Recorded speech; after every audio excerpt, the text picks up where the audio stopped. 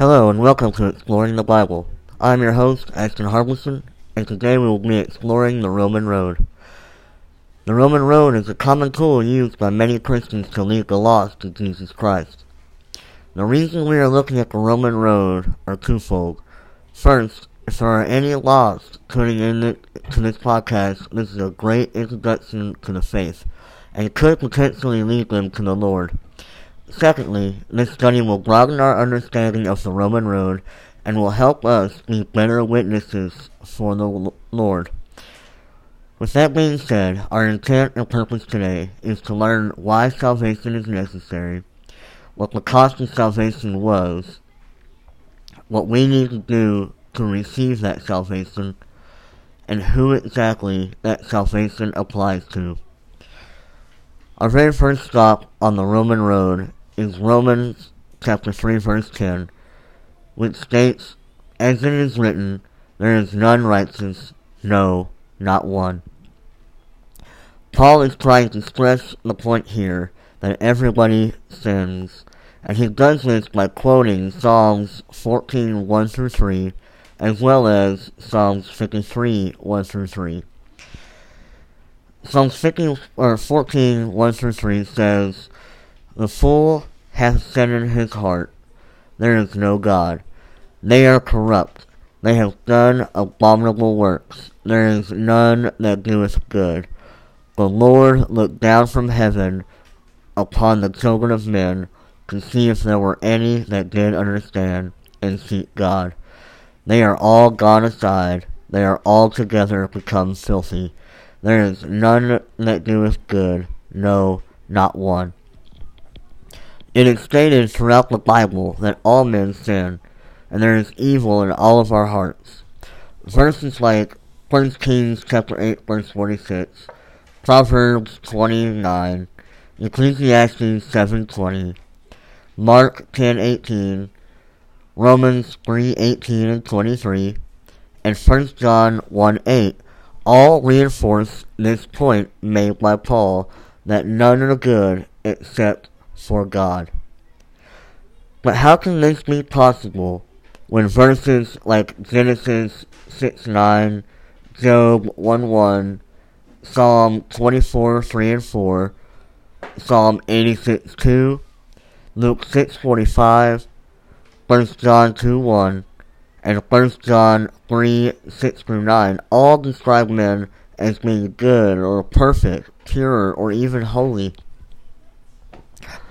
What we have to realize is these terms have both a comparative meaning and an absolute meaning.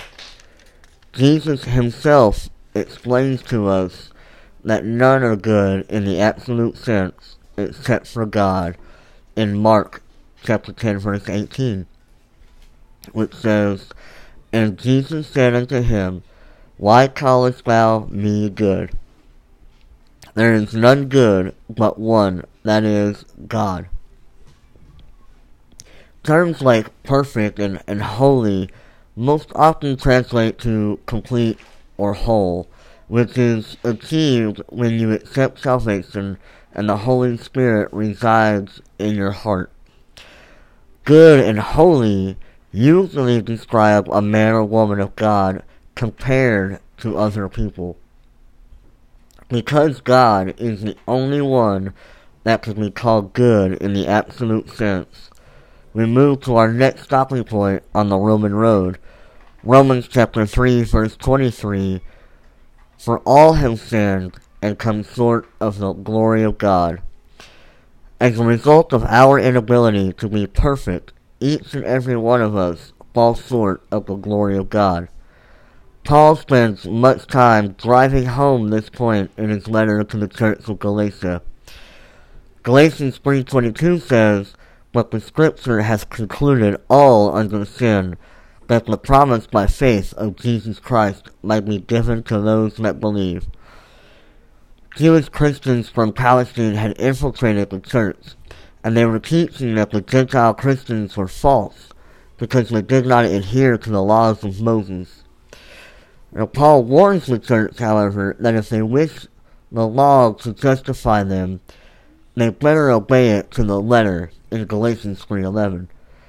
The reason for this is because Jesus was the only man that ever fulfilled the law to its fullest extent, as the law was God's standard, and we could not possibly live up to it. Now Romans 6:23 tells us the cost of our failure. For the wages of sin is death, but the gift of God is eternal life through Jesus Christ our Lord. It is appointed unto every man to die because of our sin. I believe this means both physically and spiritually.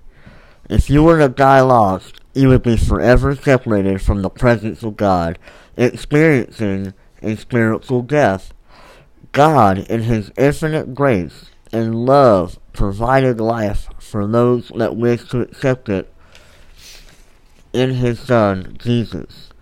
If we back up to Romans 5:12, we will see that sin has an origination point. Wherefore, as by one man sin entered into the world, and death by sin, and so death passed upon all men, for that all have sinned. This one man is of course Adam, when he disobeyed God and committed the very first sin. Genesis chapters 2 and 3 tell this story. As God told Adam when He placed him in the garden, death entered the world upon his failure. Now Romans 2:7, 5:17 and 21, James 1:15, and 1 Peter 1:3 and 4 compound upon this notion that the price of sin is death, but by the grace of God we may receive eternal life.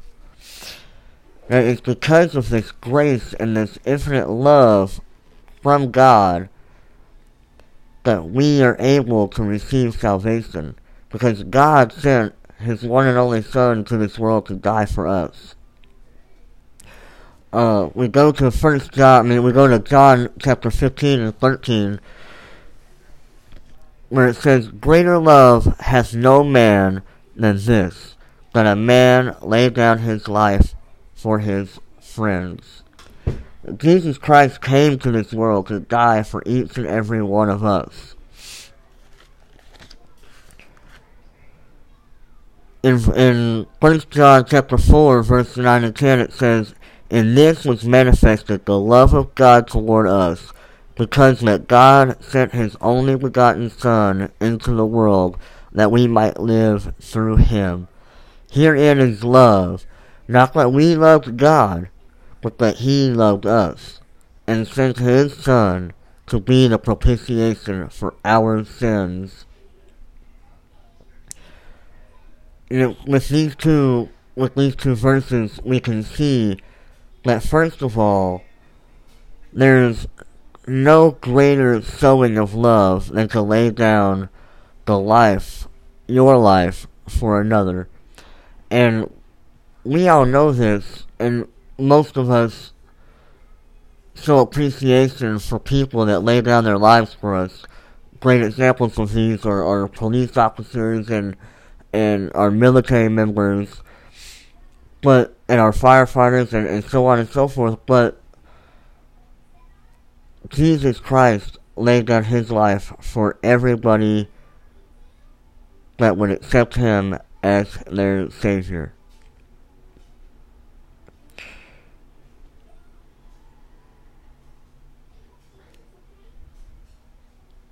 Now that Jesus has paid the price for our sin, and He was put upon the cross, and He was killed for our failures and our sin,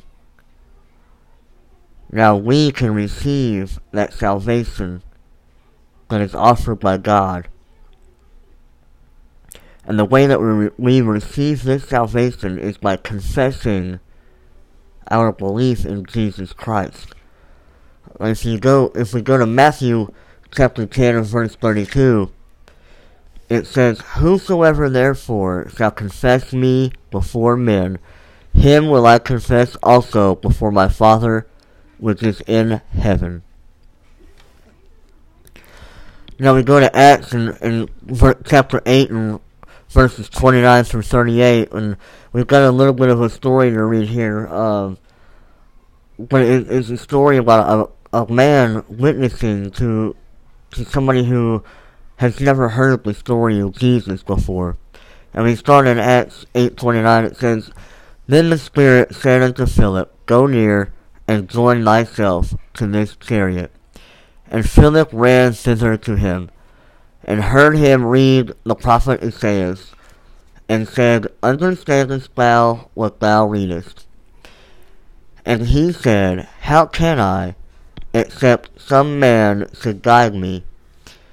And he desired Philip that he would come up and sit with him. The place of the scripture which he read was this: He was led as a sheep to the slaughter, and like a lamb dumb before his shearer, so opened he not his mouth. In his humiliation his judgment was taken away, and who shall declare his generation? For his life is taken from the earth. And the eunuch answered Philip, and said, I pray thee, of whom speaketh the prophet this? Of himself, or of some other man? Then Philip opened his mouth, and began at the same scripture, and preached unto him Jesus. And as they went on their way, they came unto a certain water. And the eunuch said, See, here is water. What doth hinder me to be baptized? And Philip said, If thou believest with all thine heart, thou mayest. And he answered and said, I believe that Jesus Christ is the Son of God. And he commanded the chariot to stand still, and they went down both into the water, both Philip and the eunuch, and he baptized him. You see, he expressed his belief in Jesus Christ. And upon that expression, upon that confession, he received salvation from God. And this is a perfect example of a man who has never heard the story of Jesus, and who got witnessed to by a man who had already confessed his belief in Jesus.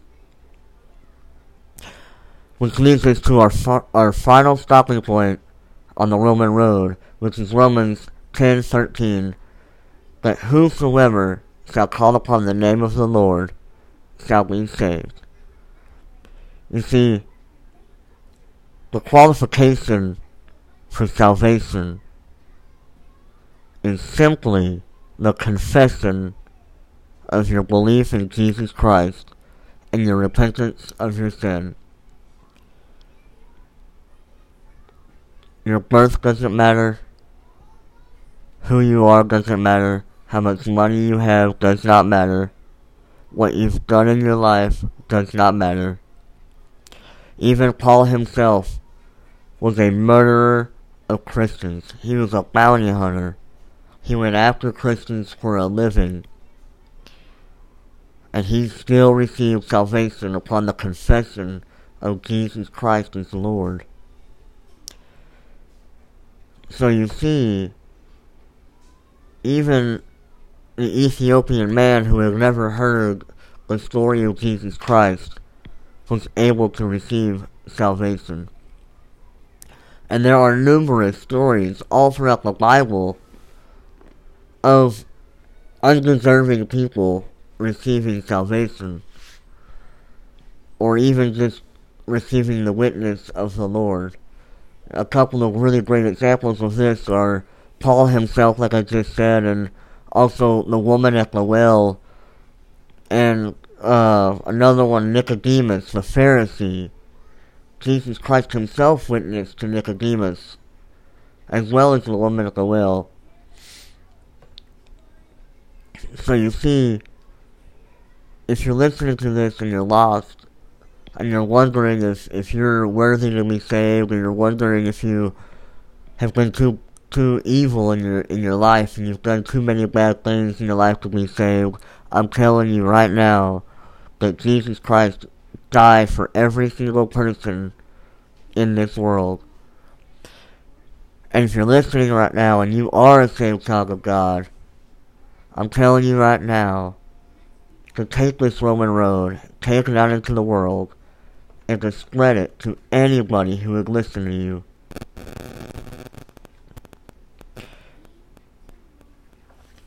And that, my friends, is the end of our Roman road. I hope to see each and every one of you next week when we begin a series on the apostles of Jesus Christ. Thank you very much for listening.